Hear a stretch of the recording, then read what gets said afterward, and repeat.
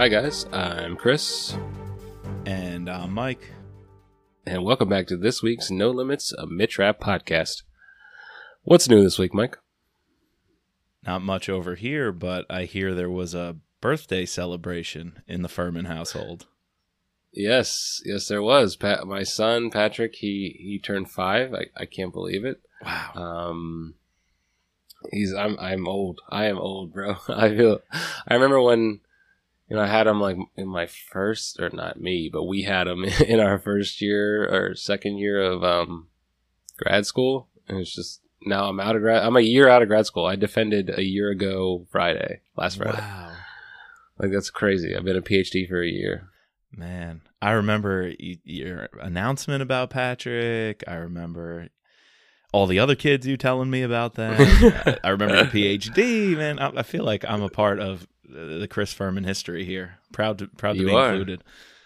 You are. That was a year ago, because I remember breaking that on the podcast. I was so excited about your PhD and graduation and coming back down here to the DC area. A year ago. Yeah, a year ago. We were recording Memorial Day. Wow, okay. And we did an episode with Brian from the Comms Majors. I'm just looking at our schedule. Right. And then when I moved to my parents' house, we did a whole episode with Operation Paperback. Right, our charity endeavor. So that means 2022 will be our second year or third year running the podcast. Second, third year. It would be third year we have done it, but we'll hit our 2-year anniversary in April. In April of next year, yeah. Okay, yeah. So April of 2021 was 1 year. April 2022 will be our second anniversary. Okay, we'll be done with the Mitrap books by then. We'll be on our next endeavor of the Thriller podcast. There's more to come, but yeah, wow, 2 years in April. Okay, yeah. Man, hell of a journey. All right. I know. Time flies, dude. Time flies. Well, if you've been enjoying these podcasts for about the last year and a half, you can help us in a very simple way by leaving a rating and review in the Apple Podcast app. Even if that's not primarily where you listen, just open up the app or go to Apple Podcast, search for us, scroll down, and click those 5 stars and drop us a note. We'd love to read a few of them out on the pod. We already have 53 ratings, and it'd be awesome to hit 100 before this project is done with. Is over. Oh, there was one more thing. I wanted to shout out a longtime listener and patron, Dawn Alcorn, sent us a Christmas card. We got it in the mail today. Love it. So nice. It was very nice. Thanks for thinking of us, Dawn. I really appreciate that. All right. Well, we might as well jump into it. I'm pumped today because Enemy of the State, I feel like it was a forgotten book, at least for me. I never would have considered it one of the top. I just, for some reason, just didn't have it on my mind when thinking top 10, But at the end of this pod, you might be, I was surprised, and you guys might be surprised hearing my rating of this book. Yeah, you texted me the other day. You're like, dude, I just finished it, and I fucking loved it. Lights out. You're like, this may, it's pushing up there in the rankings. Yeah, and I agree with you. I think I remembered elements of it, like right. The Monaco scene, exactly. And I knew that the Africa scene, and I knew Mitch had this book where he brings back, this ragtag group of former associates. I didn't remember that it was this book, but, and then now that we're, in the past, I've never critically thought about, the order of ranking of these books, right? I just read them and then I move on to the next one. I just want to know the story. But now that we're doing this, I think at the end of this, you guys are going to be maybe shocked at where we place this book. Right. And so jumping right in, what I like to do to review a book? I like to review that book in the form of a limerick. There once was a team of assassins, each with their own distinct passions. Claudia calling the shots, as Donatella's got the hots. All leads to some great interactions. Where in the rankings does this book fit in? Perhaps it is Kyle's best written. A dark horse for top 5? Get ready to take a deep dive. With Enemy of the State, we are smitten. What'd you think of that one? I wanted to capture the group dynamic, like you were saying. You know, I thought I wasn't going to enjoy this team up, this mashup of characters from the past and the present. I thought it might be a little cringy, but man, it worked out here. No, it very much did. And I think one of the things I first wanted to point out here was how we talked about last week, covering the first 25 chapters. It was like very methodical and wasn't that much action, but it didn't suffer for it. However, these next 26 to chapter 59 or the epilogue, whatever, we just like a mad dash to the finish. It like really cranks up like right after we cut off, and it doesn't let up. We're going from one place. We're jet setting, hopping all over the place. There's action here, action there. You know, Mitch is being framed for everything. I couldn't put down the book, or I couldn't stop listening to it on the audiobook. It was that riveting, that engaging, and that's what you want in like the second. You know, it reminded me very much so of Vince Flynn pacing. Absolutely, I feel like we haven't seen this from Kyle in any of his books to date. I'm with you. I think this, in terms of action, felt like one of the closest to Vince Flynn styles that Kyle has done so far. Maybe The Survivor. I know he was really intentional. Sure. You have that house scene. I think it might have been Switzerland, the Obrecht mansion. And then that leads into the dinner scene, you know, with the fork in what is that, Pakistan? Right. And I feel like that section has a similar amount of action that's nonstop and brings you all into the story. But it happens again here, and I might say at a better level. I'm prepared to put this ahead of The Survivor in the ranking of Kyle's books. Because like you said, it's just captivating. It's so compelling you can't put it down. And it's not just the badass action that's compelling. It's the conversations. It's the relationships. And then add into that, I've been wanting to see more Kennedy and Alexander. And giving Ali Nasser, this intelligence chief from Saudi Arabia, as the foil to what Kennedy is capable of doing. But then you throw in Alexander, who's greenlit this mission, but nobody can know, including Kennedy, and you put them in a room together. It's like, it's not just the action. It's much more than the action that carries this. That whole scene before Nasser comes in, we're probably going to get to it, but we just talk about it right here. And they're having this cat and mouse game, him and Irene. Oh, yeah. And he's asking these questions as if he didn't send Mitch on this thing. And we're getting the internal monologue with Irene. She's like, how dare he ask me that question when he knows the answer? You know, like pushing it off onto me. That was great writing, very gripping. I loved it. She's got to let the president think he's playing her. Right. That way Nasser can be played. But Nasser is trying to play both of them at the same time. Yet she's also playing Nasser. So she's the only one in the room who knows both sides. Everything. And she knows but she doesn't even know everything. She doesn't even know everything, She doesn't even know everything. Pieced it together. But she put it together. So she's deduced everything. Yet she's smart enough to know she's got to give different facets of that to each side. She can't let Alexander know she's read into what Rapp's doing, or she figured out what Rapp's doing. She can't let Nasser know she's read into that he's actually behind it all, and she has him pegged. She's just waiting for Rapp to produce the evidence of it. It's fascinating. The three of them in a room together. Yes.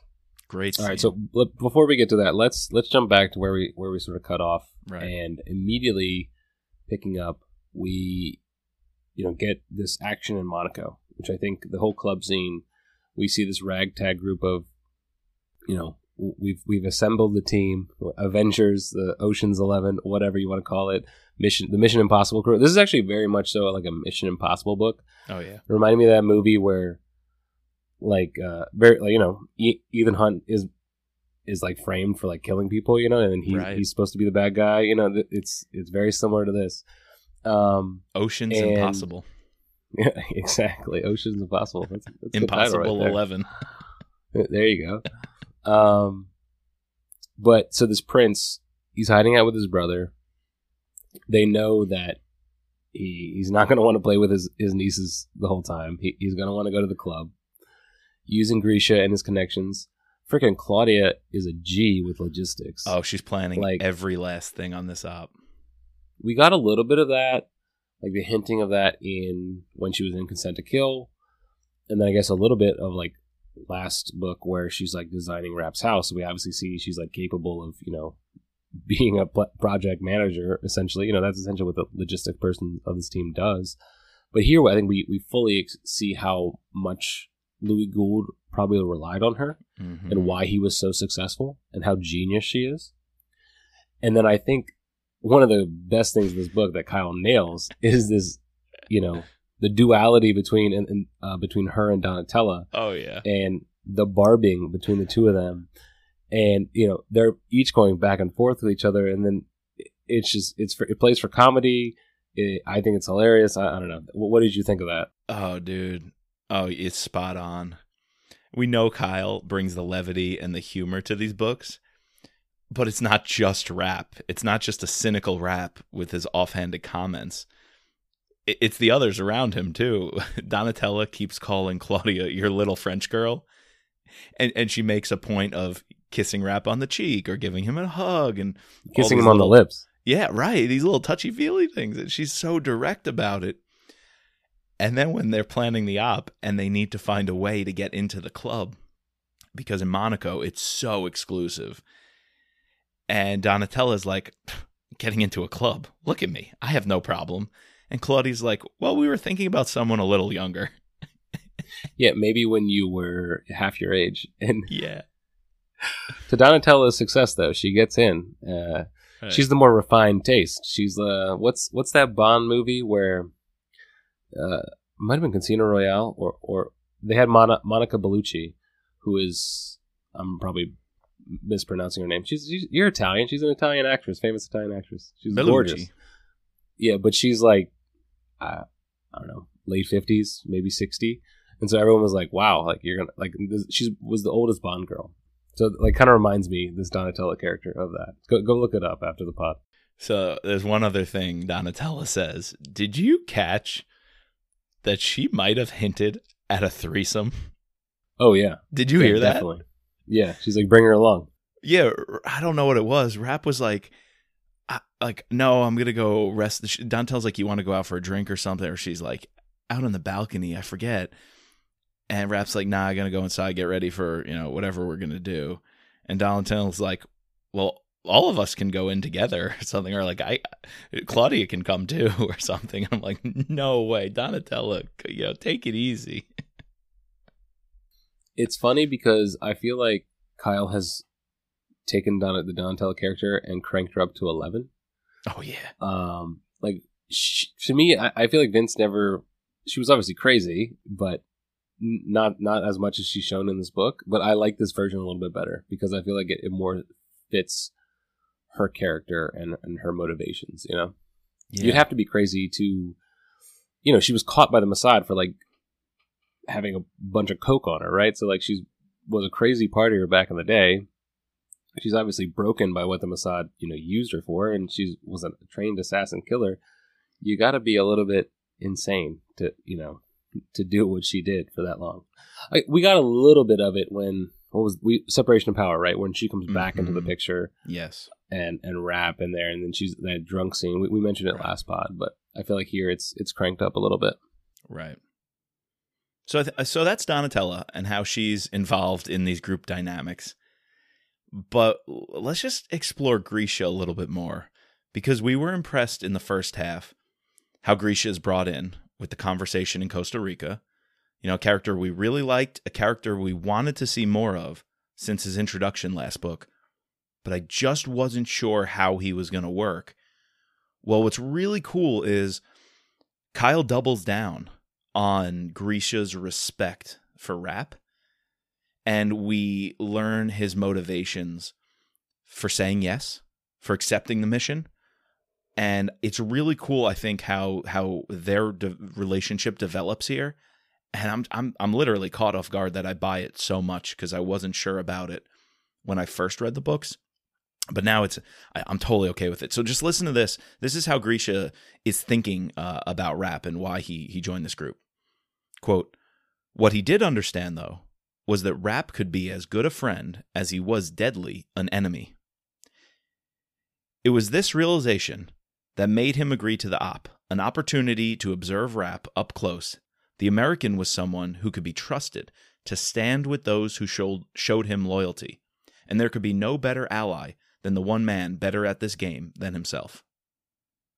Like, Grisha really respects Rapp and gets Rapp.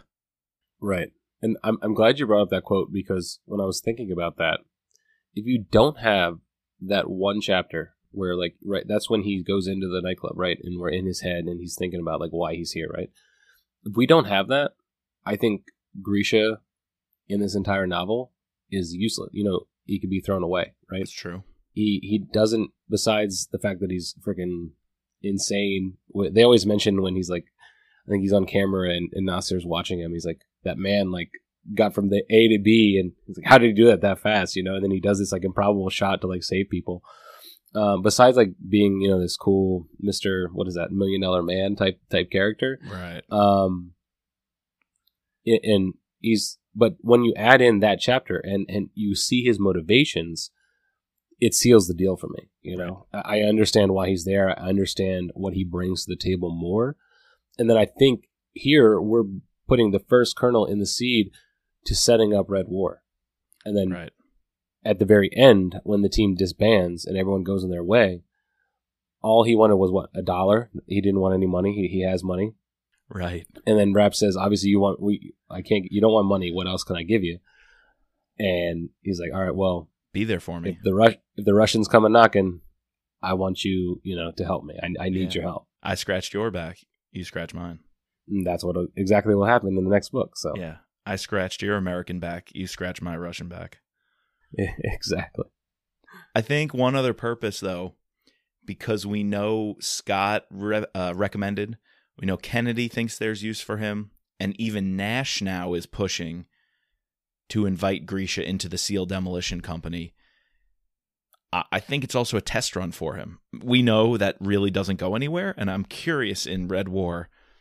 I forget how Grisha is written out of the story, essentially. That's going to be a really important next book for you and I to parse apart.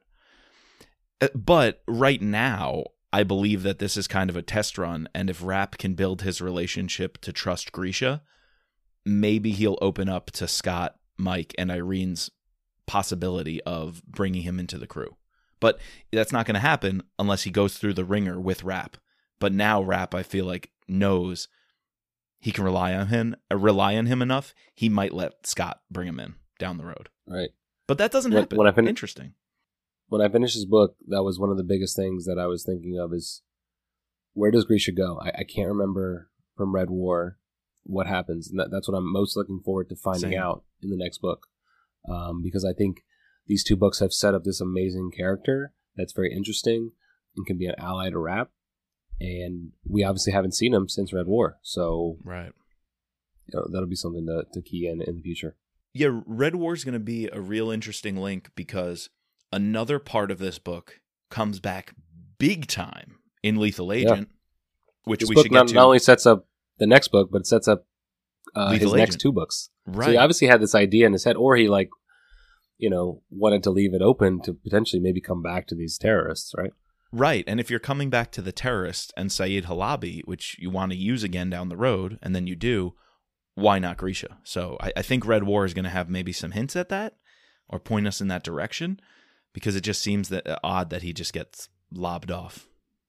Right. So if we want to get there to the terrorists, how does Halabi become the big bad, right? How does he really become the star of this whole operation on the villain side, which he's fantastic, by the way. But we got to get rid of the prince. So the prince goes into the club in Monaco. Grisha's in there with Donatella.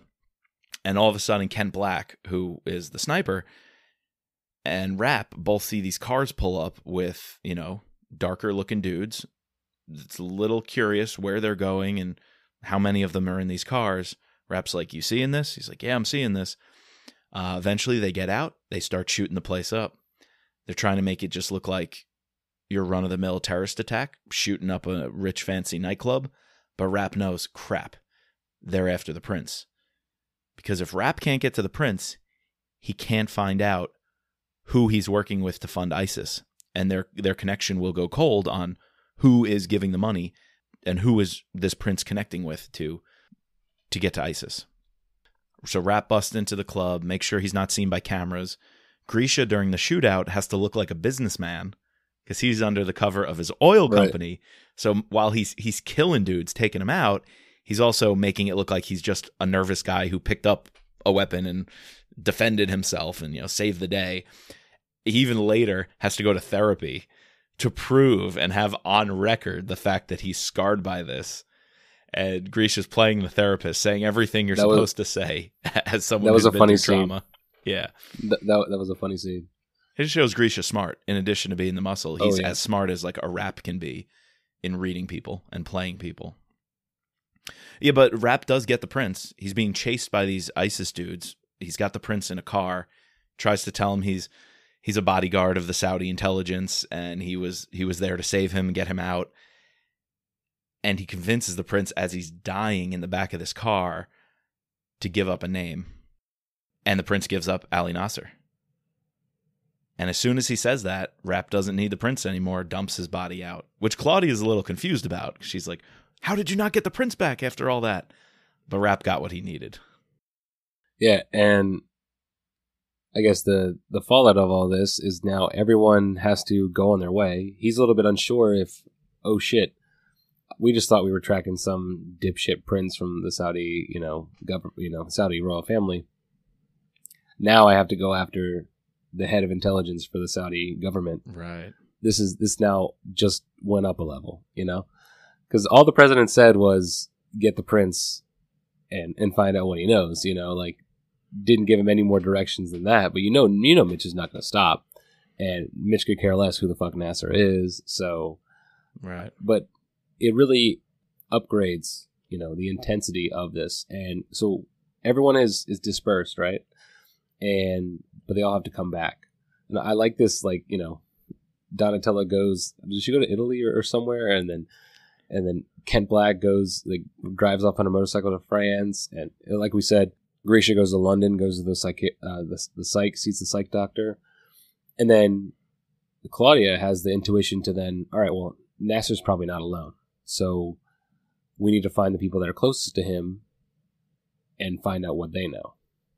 And this is where I really like these chapters where Rap sort of knows where the story's going, but Nasser is a little bit ahead of him and is at every single stop is beating him to the punch. We jump to Brussels where he has to kill his best friend and then frames Mitch for it. And then Mitch is literally there 5 minutes after the killing. And it leads to the idea of him being framed because he's seen on camera, he's seen talking to people. And then over in Paris, one of his guys in the I guess he's the deputy ambassador. Claudia has one of her contacts setting up cameras. As he's setting up cameras, they come and they assassinate that guy. And what do they use? There's a third guy. What do they use each time? Oh, exactly. They use a Glock. A Glock with one shot to the forehead. Yep. So they're making it look like Rap. So I really enjoyed this, cat and mouse game that Nasser and Rap are having. Yeah, and that's happened a few times. This kind of really close cut. One's going out the building, the other one's coming in just a step behind. Right. That was a very Flynnian. It was Donatella in the third option with the ice pick taking out the professor. And then that happens again with security cameras. I forget the op exactly, but there was another woman named Greta. Not the Greta. Another Greta who was this tech surveillance person. And they were in a van outside and there was a hotel. Something very similar in another Vince book. I think it was Protect and Defend, if I'm not mistaken. So yeah, I don't know, but it's a device that's been used before. But what's really cool, because even with the action, Rap is still that spy like we talked about, how Yep. he gets out of the hotel because he knows the security dudes are onto them. He had to knock out 2 of them. And he knows they're looking for, the coat he's wearing and the hat he's wearing because the Saudi guy who he passed in the hallway tips off the guards. So he sneaks in the elevator and just starts chatting it up with this old couple. And he's like, they're expecting someone in a hat. I ditched the hat. And they're expecting someone who's solo. But they don't expect somebody talking and walking with an old couple in a group of 3. So he asks them, do they know any good restaurants? He goes through the hotel lobby with them, casually walking out the front door. He even knows how much to tip, the bellhop at the door. It's like $5 will be enough for him to be like, oh, cool, but not enough to really remember me as someone. Like if you give him 100 spot, right? That dude's going to be like, whoa, he's going to follow you stand around. out. You're going to stand out, right? So he just gives him a 5 spot and goes about his day like he's just hanging out with these old people and going to brunch. Yeah, I don't know. For some reason, I like seeing Rapp as a spy. I like seeing him as an operative too, but I really enjoy when we see him work as a spy. We're getting both, right? Yeah. It's fantastic. Yeah. In the middle of all this, because this is getting pretty high stakes where Mitch has got to figure out who's trying to frame him and all these deaths and these close calls. Anna calls. It's just a total lighthearted situation. She's talking to Claudia and she wants to talk to Mitch because she's like, Mitch is the one who can help me defeat the closet monsters. And I'm like, that's freaking amazing. Like, in the middle of all this, Anna wants to talk to Rapp about closet monsters. And that's why I liked Enemy at the Gates. Because Kyle's been dropping these hints that Anna looks up to Mitch, that Mitch is taking on this kind of role of a father figure. Enemy at the Gates, it comes full swing. But even as early as this book, Anna is warming up to Mitch.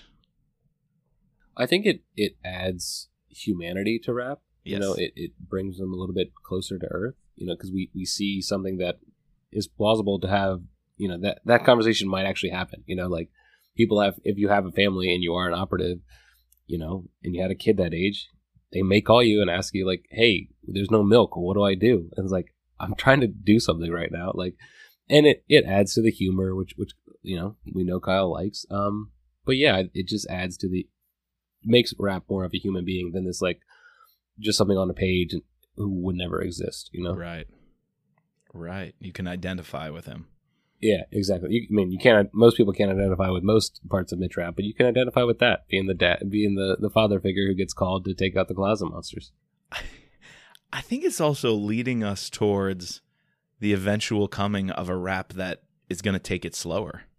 Not a domesticated Rapp, but a Rapp who is going to have to grapple with, I'm not going to be undercover like I was in Iraq with ISIS all the time moving forward. I'm not going to be hunting and chasing the Saudi intelligence chief and a prince, from the royal family in decades from now. So I think it's just slowly transitioning us to a Rapp who's questioning where his priorities lie, which is very human, like you said. Yeah. So right after this club scene in Monaco, we get 2 chapters. One we sort of already broke down, but we can just talk about it more here if you had anything else. The scene with the president, Irene, and Nasser. And it goes a little bit different than the first time around, right? So Nasser goes back to the president, tells him, based on the footage, we believe Mitch Rapp was in Monaco. He probably killed the prince. He probably did this. He set it up. Go, and then King Faisal tells him, all right, go talk to the U.S., tell him that we need to talk to Mitch Rapp. If it's not him, we'll clear his name, but we need to know where he is. This then leads to him coming to the White House. And it's very different, sort of the opposite of what happens in the first scene when he comes to the White House, where he has all the power, he has all the chips. And this time around, Irene Kennedy is getting on him. This is where she starts putting these pieces together. Oh, wait, your best friend just got killed? Oh, wait, this other guy who we know that you're very close to, he also got killed? It seems that everyone that knows you is getting killed. Like, what's going on with that? And he sort of plays it off as obviously someone trying to get to me, but she knows that, no, it's the other way around, right? He's trimming the fat. It's a cover-up. Trying to cover up anything that he has going on. And then the other scene we get is, they all go off, they come back to Juba, and Rep gives him a chance to get out. Yeah. And I don't know, I really like this chapter where Yeah. he's like, all right, as we mentioned before, this shit is gotten serious. We're not just going after the prince. We're going after someone higher up. You can leave. And they're all like, no, we're in this to the end. Yeah. I like to finish what I started, says Grisha. Yeah. Ken Black's just a kid. He's just excited. He's like, hell no, I'm in it. He's like, yeah, what did he say? Like, I fucking live for this shit. Yeah. But I don't know if it's said here, but it might be said later. Yeah, it's said later when Claudia says you have one who respects you as a man. That's Grisha. One who's still in love with you. That's Donatella. And you have another one who idolizes you and wants to be you. Yeah. And that's Ken Black. So it's a very interesting dynamic where you have these three people, and obviously Claudia also respects and loves Mitch too. So he really did assemble the right team of people to be with him and do this mission. Yeah, dude. That's a great quote. A great little scene where he offers them the out. And I think that solidifies in their mind that Mitch is who he says he is. The fact that he notices the parameters changed. Each one of them lived up to their original obligation, which was, let's get the prince. And he said, I won't blame you if you walk. You finished your job. I'll pay you and you can go. I think the fact that Mitch offered that is part of the reason they stay. Yeah. So I wanted to ask you here, we get another callback to a previous Vince character. What did you think of the reintroduction of Joel Wilson? Yeah. I think it's so smart. I thought it was genius by Kyle. I don't know if it's more genius by Ali Nasser, but Ali Nasser's created by Kyle. So it's like the character is being extraordinarily manipulative and insightful, which means it's all Kyle's invention. So it's like it's true to character, but it's also true to the storytelling in the series of, hey, Nasser realizes he's got to peg Mitch. He's trying to pin this all on Mitch.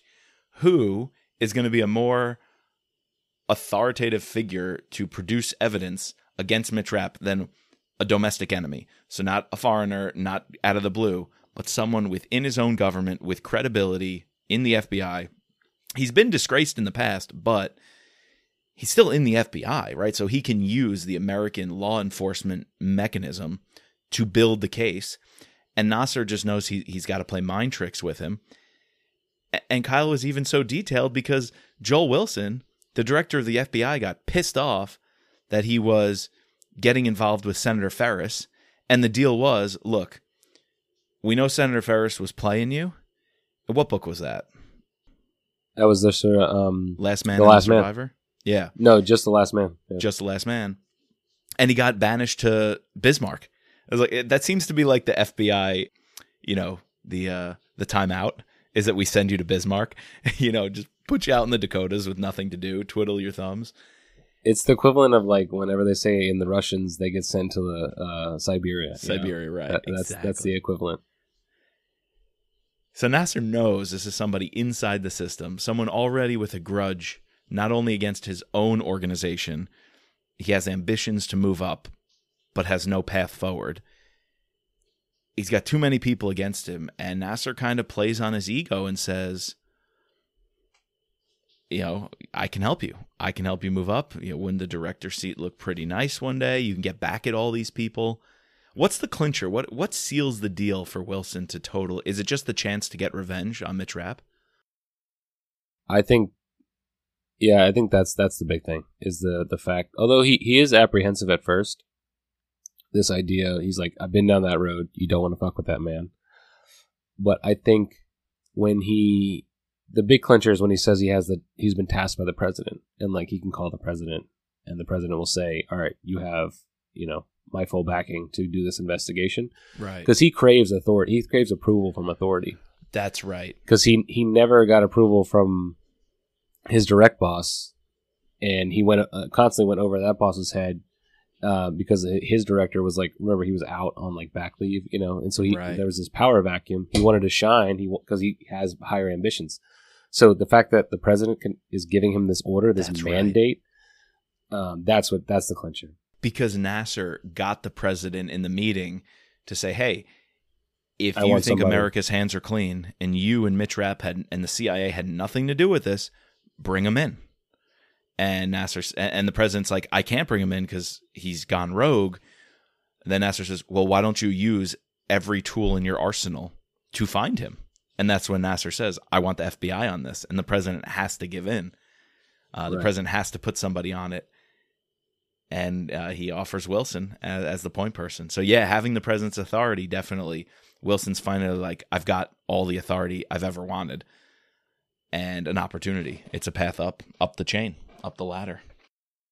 Yeah, and he uses that to his full extent. You know, he immediately goes to Mitch's house, and we get this comical scene where I could just see, you know, he wants this team to break down the break down the what is it, the gate, but like the team know Mitch Rapp, and they know he didn't do it, and they're not going to listen to him. Yeah. And finally, he's like, I'm going to go do it. And I could just imagine, like, you know, him having to grab, like, the battering ram and go over there and do it himself. And after, like, 20 minutes, he finally opens up. And meanwhile, the guy over here, like, clicks a button and it could have opened up. You know, like, something bumbling idiot shit like that. Yo. But those SWAT guys are like, you know whose house this is, right? Right. Like, we're not doing shit. At one time, I think they even tell Joe Wilson, they're like, yo, fuck you, do it yourself. And they just sit on the sidelines. And you could see Scott. They're like, look up the driveway. You see that man with the cane? You know who that is, right? That's Mitch Rapp's best friend. I'm not knocking down his fence. You know who lives in all of these? Like, fucking Roach lives over there. And Mike Nash lives down the street. I don't know if they're living there at this moment in this time. But, you know, there's this... Rapp had mentioned that multiple of his friends had already bought houses in this area. Like, no way I'm going in there. These dudes are like, no. But Wilson, his ego, he rams his Jeep into that fence. And Rapp's like, at least he had to ram into it twice at full speed. The security measures I paid for ended up being worth it. Yeah, and he does. I cringed and when he's ransacking the house, this beautiful house that Claudia Donatella wants to be in that house. Exactly. She wants to be in that bedroom with the glass wall. Yeah, and then this leads him to finding this tablet that has a picture. You know, the what is it? The background is him, Anna, and Claudia current picture in South Africa.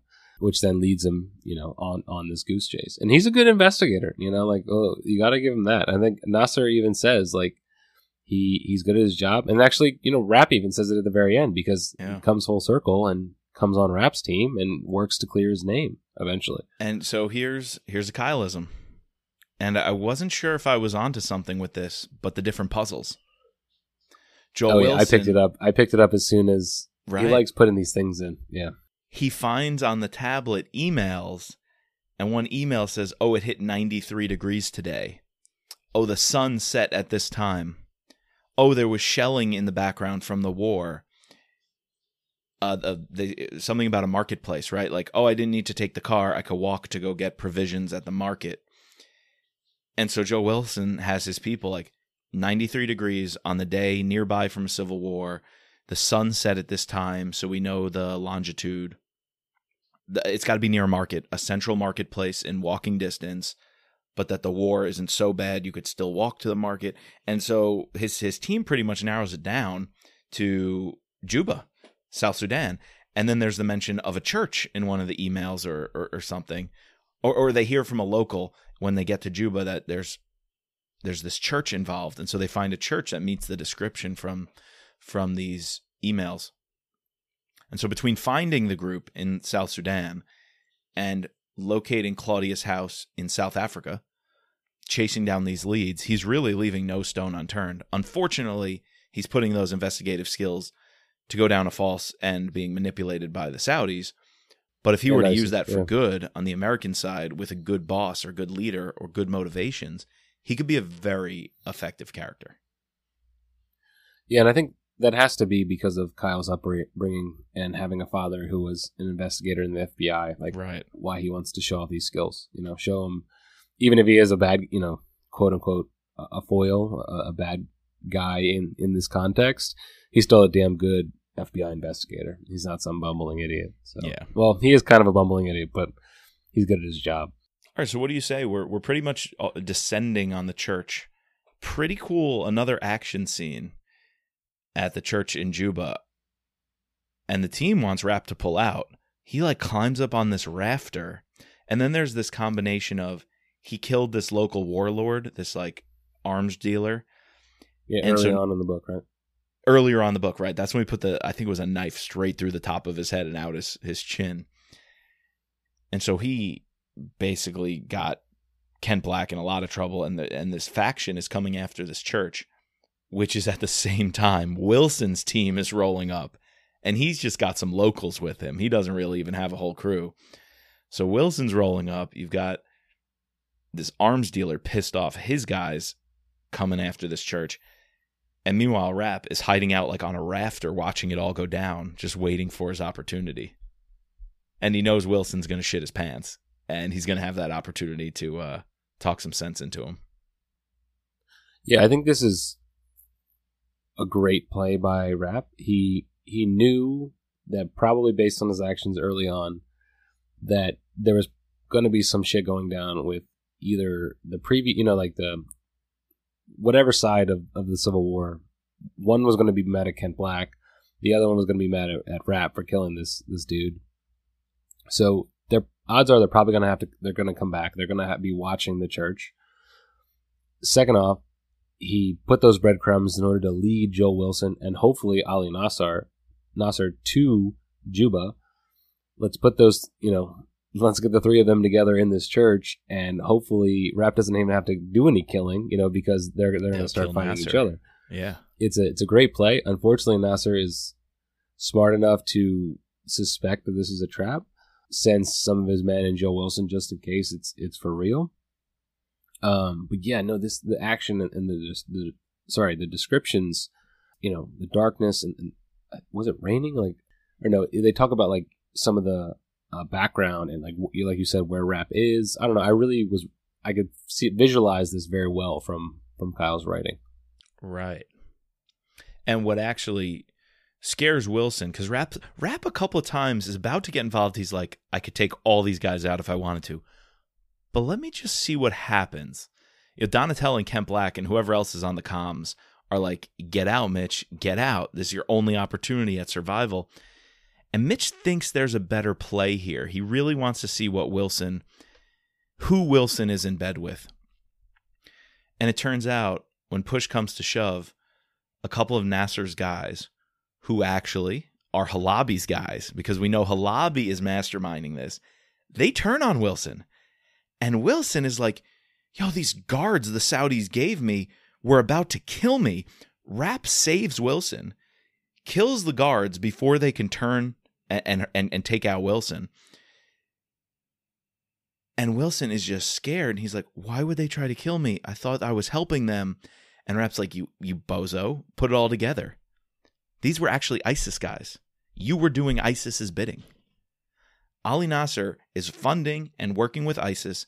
ISIS's guys were trying to lead you to me because ISIS wanted me. They want to cover up all their tracks. They wanted to frame me, and you were going to be the idiot to lead them there. And Wilson's like, what? He's all like, oh my God, I can get in a whole lot of trouble, and I almost died, and you saved me. And that's when Mitch offers him a second chance. This whole thing comes to a close. They captured one of the guys, and on tape, they get the guy totally they push him to his breaking point. He's like, Syed Halabi will destroy America and the West. He will not, even though you might have killed us, you idiots, we're going to get the Americans. We're launching this attack. He basically spills the beans, and he clears Rapp. They ask very pointed questions, and Rapp's like, are you recording this? And Joel Wilson's recording it. Very pointed questions that clear Rapp of everything. I'm working for Halabi. Nasser was working with Halabi. We went after the prince. The prince was giving the money to ISIS. We killed the guys to cover up our tracks. Like, everything's recorded. And then Rapp drives him out to the desert and says, you got that phone? You got that recording? You choose what to do with it. You can make up for all of your mistakes. You could feel bad that you were played by ISIS. You could stay out here in the middle of South Sudan, get eaten by hyenas. They don't even kill the other guy. They leave him out with a wild pack of hyenas, Right. and like Right. they put some food on him or something. And then he's like, bye. He locks Joel Wilson out of the car and says, you better start running. So, after they're done with their snack over here, you're not their dessert. But he gives Wilson the freedom, has all the evidence to choose right. I mean, this is an interesting play by Rapp, because if Rapp turns in the evidence, oh, it was doctored. Oh, you made that up. But now Rapp has an FBI informant willing to testify because Rapp saved his life, and he's got recorded evidence that nobody can say Rapp forced. Rapp was kind of pushing to clear his name, kind of forcing an interrogation. No, an FBI guy can say this was an honest interrogation. Right, exactly. It gives him everything he needs to clear his name. Mm-hmm. So, and then the next time we see Wilson, he shows up to Irene's desk. Again, we get like another time where we're in an office, and it's the complete opposite of the first initial meeting, because he came before and he was all like, mighty Tough and guy. powerful. Now he's beaten, he's worn down, he's dirty, and he wants to help. He wants to clear Rapp's name, and he gets put on the task to start investigating this further, and he does a damn good job of it. So yeah, once all this wraps up, Rapp says everyone can go on their way. He pays off Donatella. It gives them each $20 million, the money that they stole from the prince. He has that scene with Grisha, pretty much setting up Red War, where he's like, we mentioned before, where if the Russians come back, I'm going to need your help, which is exactly what's going to happen. And then the next, the final step into clearing his name is to going to the Saudi king. And this was a little bit, it wasn't confusing, but I didn't see like where he was going. Like they touched down in Saudi Arabia, and Mitch gets off the plane, and it's like Claudia's like, what are you doing? Like, right. What are we doing here? Why are you getting out? And then why are you walking to this other plane? And oh wait, it's Irene's on that plane. Like when did you call Irene? And I guess Irene just pieced everything together, and she showed up in Saudi Arabia. And then they had this interaction with the king, which. Do you think, I guess that's kind of a dumb question, but do you think Rapp would ever actually, someone like Rapp would actually ever do this to the king of Saudi Arabia? I mean, probably not, but. It was a little extreme. It was very extreme. But very extreme. Extreme is a great adjective when we're talking about Mitch Rapp. Sure, yeah. I almost didn't buy it. Kind of like in the other book where I didn't buy how quickly he turned on the prime minister or the director of the ISI or whatever, and he just started torturing him and cutting fingers off right then and there. It was just like, I get that Rapp would do that, but it was so quick. Yeah, this was a little quick. This was just a little abrupt. Probably the one thing in the book that I just didn't buy as much, but not to say it's not out of character by Rapp, But he needed Faisal. He needed Faisal to realize, just shut up. Stop listening to this Nasser. Just shut up. Faisal, you know me. We've been through the ringer. I saved your ass. I've never steered you in the wrong direction. I've never lied to you.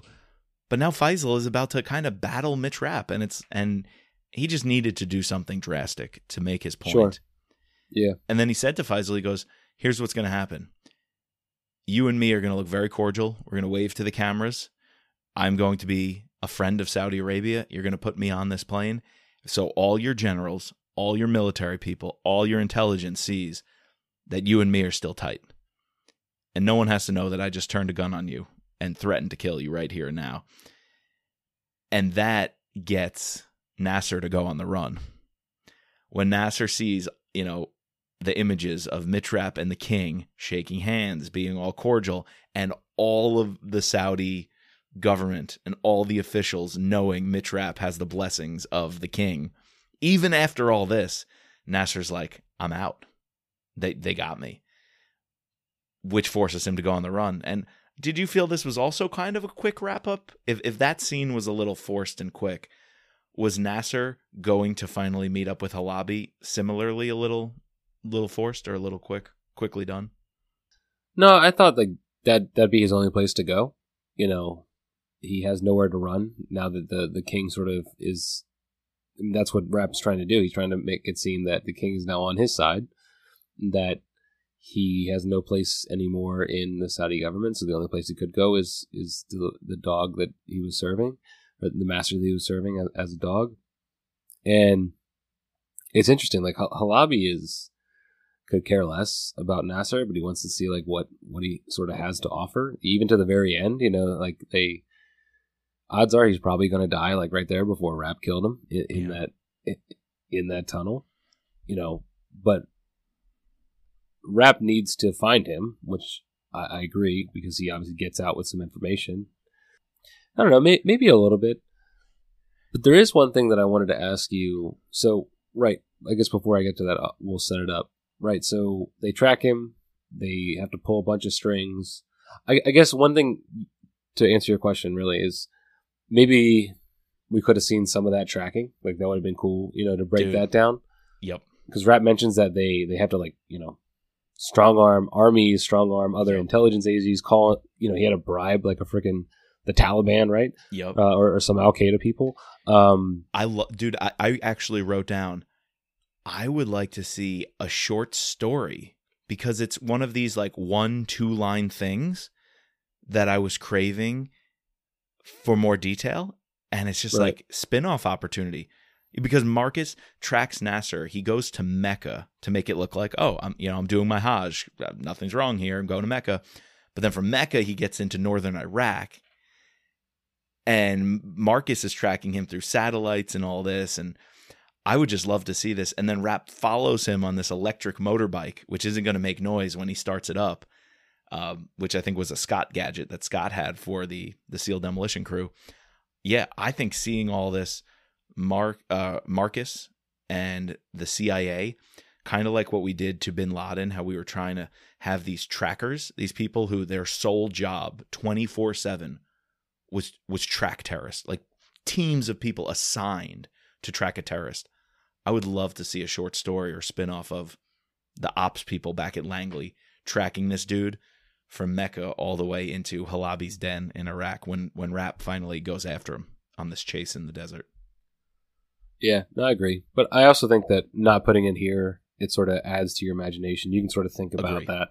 Agreed. Yeah, you know, and we're at the very end of this. We don't want to be bogged down by another like 4 or 5 chapters. Exactly. I could see why you just sort of just wrap it up here. We just had the closing action scene, essentially. Yeah. So we didn't need it. But Rapp gets in. He takes it quickly takes out a guy pretty silently. I like the inner monologue in his head where he's like, we can't have a gun go off. Like, and you know how when you're trying to be quiet and something happens and to you it sounds like so loud, but it's probably not that loud, you know? Right. But Rapp voiced that. And You're it's, you know, he like pulls one, you know, does one thing with this guy's arm, and it's just like, I think he describes it as, you know, bashing in his ear, you know, but it's probably not that actually loud, but to you, you're trying to be so quiet, it really is loud. That was a cool description. Right. And he decides to pull this grenade, thinks he can get out, knows he can only take one shot, maybe take out Halabi and Nasser, but definitely can't take out anybody else before he gets, you know, pinned down. Needs to take out at least Nasser, and then hopes that the grenade will take out everybody else. Little do we, you know, we find out 2 books later that grenade didn't do as good of a job as we had hoped. Well, the grenade plus the collapse, and then the bunker buster. Alexander approves. We drop a bunker buster all over this cave complex. So we're hoping that killed Halabi, Nasser, and a bulk of the ISIS leadership. I wanted to pose this question to you. Would you have liked if they stopped the book with Rapp collapsing? Like, you know, the last time he looks at his watch and boom, end book. We get no epilogue. We get no Joe Maslick rescue. You know, we don't know any of that. Do you like cliffhangers like that? Okay. I kind of do, but do you? I wanted to ask you a question about that. I could like that, so I'm not opposed to it. And again, we know with Vince gone, we know with Kyle getting, you know, a 1-book deal here and now a 3-book deal, and you know, you never know what the end game is, right? So I could see that a cliffhanger like that, it could sell, right? It could sell. Like, holy That shit, would sell. That is would Rap sell. dead and you don't know for a year? But as much as I could theoretically be okay with that, I also think it could be cheap. Right. I was thinking that too. I do think the better play is here. It's not the epilogue where Maz finds him in the rubble and saves him. It's still in the actual book. It's chapter 58. And I think that's important. And the reason I love Rap seeing Maz is because it brings a close to the opening scene of the book. We as the reader could be left wondering if Mazlik is really a team player, if he really has it in him to do these ops, if Scott's going to question, is he the guy? We already know Rap was questioning him. I think bringing him in to save Mitch's ass, I think is a great play. It's a great close the loop. I'd almost rather see something as brilliant as that. You bring it back to the opening scene where Maz is kind of in the doghouse, and you close that with him being the hero, or kind of just like very side story of a hero to save Mitch. I'd rather that than a cheap cliffhanger just for kicks. Yeah, no, I think I agree with you. It was a question that popped in my head. I wanted to get your opinion on it. But yeah, you're right. It's Maz doing the mission that he's supposed to be doing. Not what we saw Right. in the prologue, but being the operative and being the quote unquote hero at the end of the day. So yeah. Then that leads to the epilogue. Claudia's pretty pissed. Her house has been totally ransacked in South Africa, which is kind of like a symbol of this life her and Rap were going to start together. This next chapter, if you will. I feel like the houses being ruined at the end of this book is basically a statement that there's been a wrench thrown into their life plans of they lived happily ever after. I feel like this is a wake-up call of when you're in this business, there is no happily ever after. Yeah, no, very true. It adds to a little bit of levity, but I think it definitely confirms that idea that we may be a happy family of three, but we always have to sort of be on edge and on guard. Yeah. But at the same time, we can shoot monsters in the closet with a water pistol. So closet monsters come back. Rap was on the phone with Anna the first time she was scared of the closet monsters and wanted him, and now Rap gives her a gift. She opens it. It's a water gun to go after the closet monsters. Oh man, like you were saying, he's human. You can identify with it. As much as everything about their family relationship is upended with the houses being ransacked, the closet monster just lets you know that everything's going to be okay. Though Claudia puts the kibosh on it. Yeah. She shuts it down. I think having this epilogue and having it be, I guess we get a little bit of information from the president, right? That phone call where he tells the information about the bunker buster and obviously setting up future books, but having the levity with Rap and his family, because the book was just like so tense and so serious for the past, right. Since that Monaco scene, right?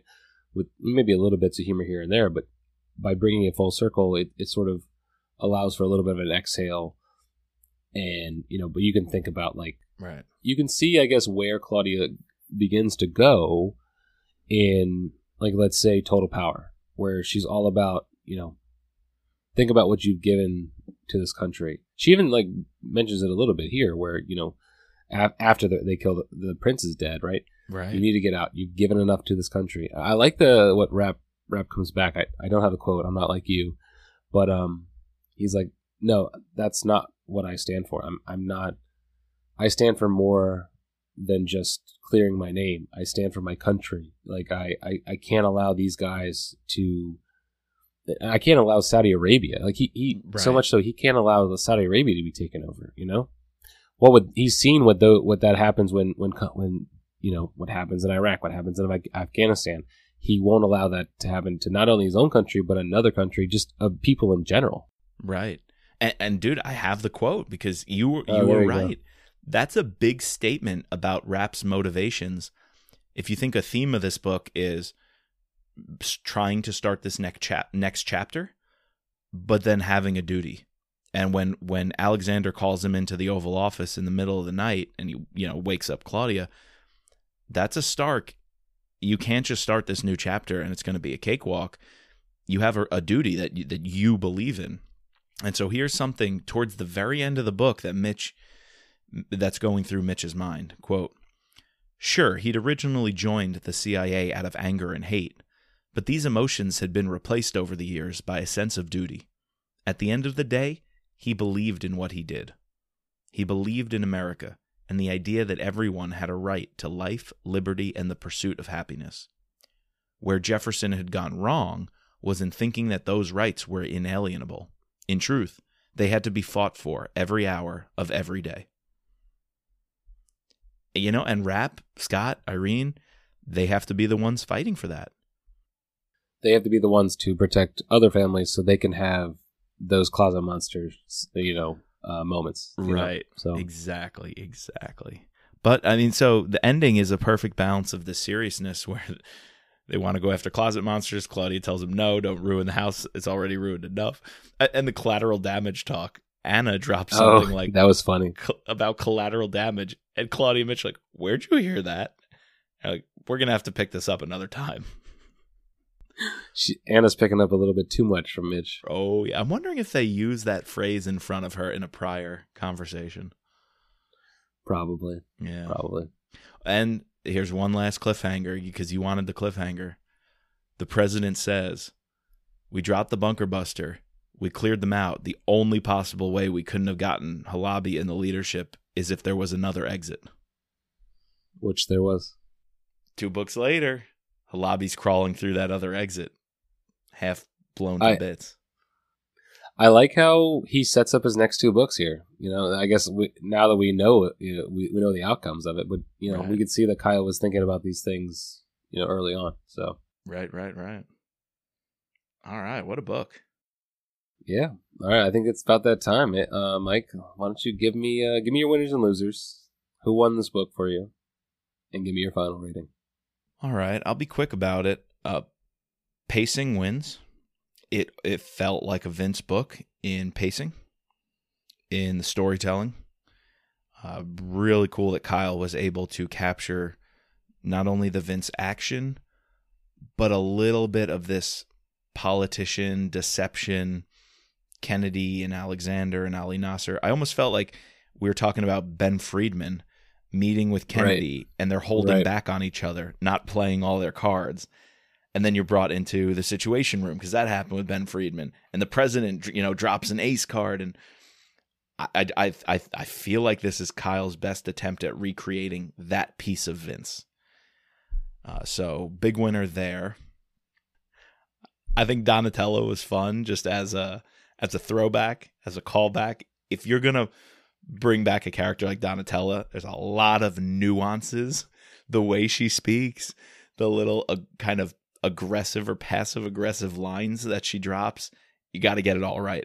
And I think Kyle got that right. So those are my winners.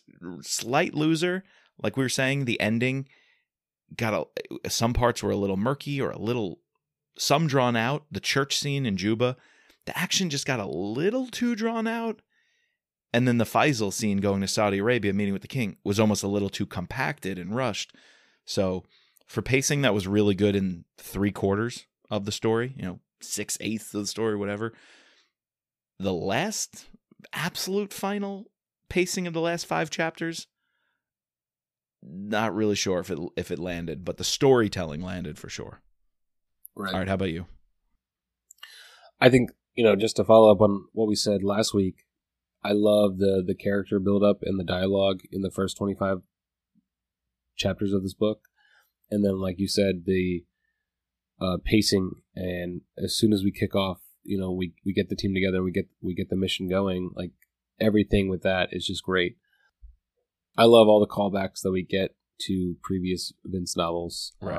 Yes. Bringing in, doesn't even Joel Wilson mention something about like politicians jumping out of jumping out of windows? Right. The fan service, man. The fan service. It seemed there was definitely some fan service in here, and I it wasn't too much. I enjoyed it. I think one of the main winners is Claudia, like really building upon her character, and we get to see her in action. We get to see how outside of Consent to Kill.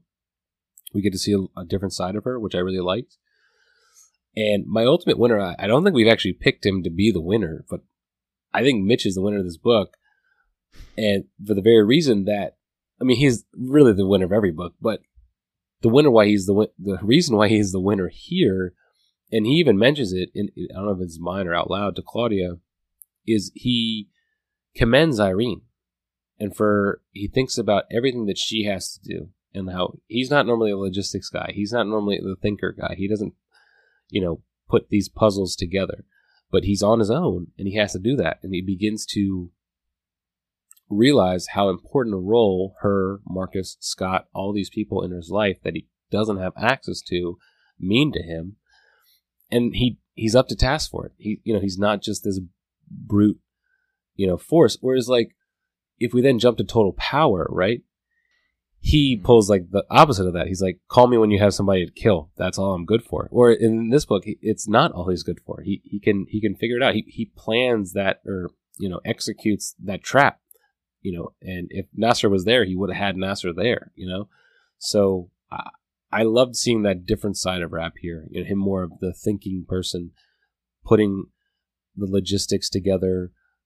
He's operationally aware. He sees when things are changing. He's not blinded by things in this book. Where in the past, some things he doesn't want to admit to things, or has this one train thought. Whereas here, he's adaptable. Yeah. And I liked seeing that different side of him here. Right. Yeah. Nice. One winner, I think we both forgot. I think Sayed Halabi. He doesn't have a lot of page time. He doesn't do a lot directly, but every time he speaks, you almost get the creepy chills of that villain from Memorial Day. How Very extreme so. He is. Ali Nasser is doing everything by the book, checking off, his list, crossing his T's, dotting his I's. But Halabi likes the chaos. The way he has the guys bomb that CIA team that's tailing someone and blow up his house. Not because it's a good tactical move, but because he wants to strike fear in the hearts of people, even his own people. He just has this extra maniacal, demonic side of him that I think is really compelling, that none of the other villains in a while have had. So I think him just kind of pulling strings in the background, showing how much resources he has, and being really creepy and really, just an ideologue, I think sets him up as a great villain. And even better that he comes back later in Lethal Agent, because if this is all we got of him and he wasn't fleshed out as the ISIS leader, it would have been a little disappointing. But the fact that we know he's going to grow into a big bad, I just think it's really cool. I think it's really cool that we're going to get him back. Yeah, there's just to follow up on your comment. Nasser doesn't even realize that some of his guys are actually Halabi's guys. Halabi's guys, right. Yeah, that's how infiltrated he already is in Saudi Arabia. Yeah. Yeah, no. What makes you think, how many other intelligence services or international organizations does Halabi have ISIS spies in? Yeah, no, Kyle did a great job of setting up this, villain behind the villain, because I would say Nasser is probably the villain of this story, right?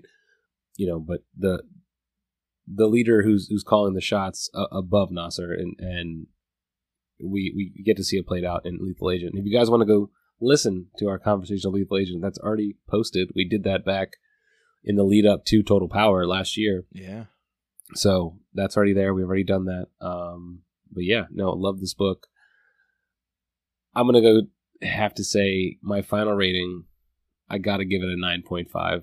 I got to give it an A. Ooh. It's pretty high up there. I really like it.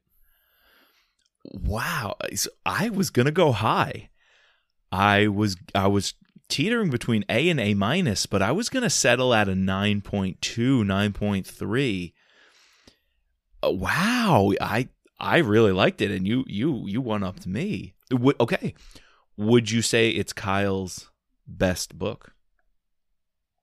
It's interesting to say that. So my previous best book of Kyle's is Lethal Agent, and I could see why it probably is, because of this Halabi character that is set up here. And the pacing in Lethal Agent, again, at the very end, is very good. Just like here, where we have that whole, rap. Then he has to go one place where he gets the Mexican drug lord, and then goes to, right. Is in Mexico and tracking down this virus. I think it's a slight edge over Lethal Agent, but they're very close. But I think I think this is Kyle's best novel. The Survivor is very good, though. Yeah? The Survivor is very good, though, too. That almost feels like... I think that's Kyle's best, like, the most Vince novel. Agreed. So to me, it feels like it's almost like in a class of its own. You know what I mean? Right. Whereas all these other ones have felt more like a Kyle book. A Kyle book, if right. that makes sense. Yeah, I agree with you. So I'd probably put those three are the top three for Kyle. I'm 100% with you. Those are definitely the top three. This one edges out Lethal Agent for me. Okay. And I think you're right. The Survivor as a follow-up to The Last Man is so brilliant. Think of also, the history behind it of, carrying the torch, picking up what Vince left, and could Kyle do it? How do you step in? I think it edges it out, though, as a book. I think The Survivor relied on The Last Man, which gives it more, it was Vince's story. I think this one might still edge it out as a Mitch Rapp novel. I mean, the Donatella, the Claudia, the Grisha, the throwbacks, the Joel Wilson. I just thought all of that was so brilliantly done. Let me go 9-3. Let me go 9-3. Where does this put it, though, in all the Rapp books? If we know it's one of Kyle's top, it's got to crack top 10, easily top half. Does it go as high as top 5? I'm struggling to say that. I think for me, I thought Lethal Agent was in the top 5, or maybe just outside, like at 6. So I think this has to then push Lethal Agent out. And this is now either 5 or 6 for me. Yeah, I think I'm going to say it's a comfortable 7-8 slot. Comfortable 7-8. Could it be 6? To be determined. Yeah. That pod's coming up. It's coming closer than you think. It's coming with one book to go. But we can't leave the people. We can't leave the people without a cover discussion. And Chris, I don't want to bring down the mood, but... Maybe this is the loser of the book. This is the loser of the book. Here's the loser of this book is the covers. I hate to break it to you. I'm not that big a fan of really any of them. What did you think? We were coming off such a high, though. Right. That's the problem. Right. Order to Kill Awesome. had probably the best set of covers in total. Hands down. I don't think it had the best cover of a single cover. But the best set. But the best set of covers of any Mitch Rapp novel. I think both me and you agree on that. Here, I don't really know what we got. We go back to the initial cover of it. I mean, I guess it's kind of cool. You got the star that's broken. I'm guessing that's supposed to symbolize, Mitch is now broken off. He's not part of a unit anymore. He's the enemy of the state. Yeah, I didn't really get the broken that's the only thing I can sort of grasping at straws for the broken star. Yeah. Some of the other ones where we have 2 with just these Washington scenes. The coloring of them are kind of okay, but nothing great. Kind of blah. I don't know. Is this cover D? Is that some running man in New York City? That kind of looks like New York City. Yeah, some sort of metropolitan area with a taxi. Street. Like, I don't know. I guess that could be Brussels. Like when I was going to say the hotel around. Scene, but he wouldn't look this suspicious. He was playing that cool, leaving the hotel. Right. Nobody's running away from anything. Yeah. And then what's this bridge that's in I? Is that the Brooklyn Bridge? Dude, I really think that's the Brooklyn Bridge, which, if that's the Brooklyn Bridge, I'm just downright confused, yo. Downright confused. And then in G, is that... Where is that? Is that in Saudi Arabia? Some sort of mosque? We don't get any know, scenes man. in a mosque. And who's walking with this this holster, this chest holster with these boots? What kind of pants are they wearing into this mosque? Pondering, maybe Nasser, Ali Nasser, planning something, plotting Or something. is that like when Rap goes to meet the king, like at the very end? I don't know, man. It's just a little weird between that and the Brooklyn Bridge. Now, Jay is pretty cool and like super patriotic, but it's a soldier. Nothing to do with the book. Standing on a mound of grass with a light blue sky looking off into the distance. Like maybe that could have worked for like, I don't know, Saving Private Ryan or I don't know, Platoon, some movie. I don't think it works for this book.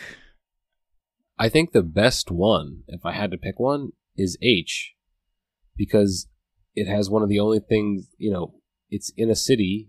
Rap has a gun. You could say this is either one of the times that he's, whether when he goes to Brussels or he goes to Paris or he goes to London, right? I don't know, but I'm sort of grasping at straws here. That's a stretch. I was going to say F is kind of cool. F looks like a movie poster, and it's got a couple of elements. It's got the black flag. It's got the ISIS black flag. Oh, okay. All right. On this tank or on, something. On the tank? It's got bombers in the background. It's got it looks like a radar screen or a screen of like a fighter pilot or a guided missile. A dude with a drawn weapon. Ein Mitch Rap thriller. Yeah, I don't know. F is giving me kind of cool vibes for a movie poster. But if I had to pick a favorite, I'm going loosely with A, just being the classic, the OG. It's the usual Rap cover, some star symbol on a background. And cover C, it's just blah. Is like, what's going on? Just, okay, the Washington Monument with some trees and the reflecting pool. Sure, thanks. Doesn't make any sense for this book. It's got an ominous color scheme, but that's about it. Yeah, but how many times can we bail out a cover by saying, ooh, very ominous colors. Ooh, dark blue. Of Washington. Like, it's always with a scene pick a of Washington. monument. We can't bail out a cover over and over. Just be like, oh, at least they put something in Washington and made the colors look really creepy. No, you can't say that to get away with a bad cover that doesn't relate to the story. Yeah, unlike Enemy of the Gates, which uses a monument in Washington perfectly, that is a great cover. Exactly. And not the Brooklyn Bridge. All right. I think we've judged the cover by the book. We have. Dude, it's been fun. Not a good showing here. But no. Maybe next time. Looking forward to Red War. Yes, the final, I hate to say it, final Mitch Rapp book that we will review for now on the pod. Until next year when Kyle comes out with Rap 21. But there we go. For now. Yeah, so be on the lookout for a pod next week. Not quite sure what we're going to be doing, but we will have one for you. Well, that'll be 2 days after Christmas. What are we going to take a break or... What are you thinking? We could take a break. You want to take a break? Let's take a break. We deserve a break. I think in 2-something years, I don't know if we skipped a week. Have we ever skipped a week? You've been pretty honest to not skip a week, so we might not. Maybe once. Maybe once. Maybe I'll look up what we did last Christmas and see if we did a filler, if we got some extra content to push out. If not, we'll be back in the new year. Okay. And if you guys get anything for Christmas that's Mitch Rapp related, let us know. We'd love to see it. Oh, I like that. Merry Christmas, everybody. Hope you have a great holiday. Yes, Merry Christmas, y'all. All right, so we need to thank our patrons, our special operator, Sherry F., our special agents, Kevin, George, Matt, Dawn, Dennis, Peggy, Catherine, Ray, Bridget, Jeff, Mark. Please subscribe, rate, and review using your favorite podcasting platform. You can find us online at mitchrappod.com or using Twitter or Instagram at mitchrappod. And as always, just let Mitch be Mitch.